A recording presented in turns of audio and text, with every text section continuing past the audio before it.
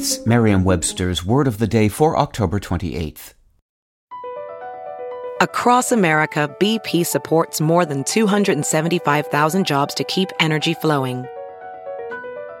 Jobs like building grid-scale solar energy in Ohio and producing gas with fewer operational emissions in Texas. It's and, not or. See what doing both means for energy nationwide at bp.com/investing in America. Today's word is irascible, spelled I-R-A-S-C-I-B-L-E. Irascible is an adjective. Someone who is irascible is easily angered and annoyed. Here's the word used in a sentence from Rolling Stone by John Blistein. If anyone earned the right to be an irascible octogenarian, especially when it comes to music, it's probably Bob Dylan. In a new interview with the Wall Street Journal, the singer-songwriter got the chance to do some sermonizing, sharing both astute points and some rather curmudgeonly ones about the state of contemporary music and the streaming era.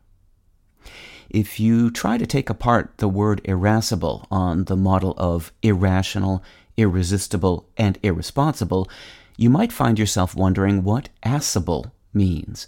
But that's not how irascible came to be. The key to the meaning of irascible isn't the negating prefix ir, which is the form of the prefix in that is used before words beginning with r, but rather the Latin noun ira, ira, meaning anger.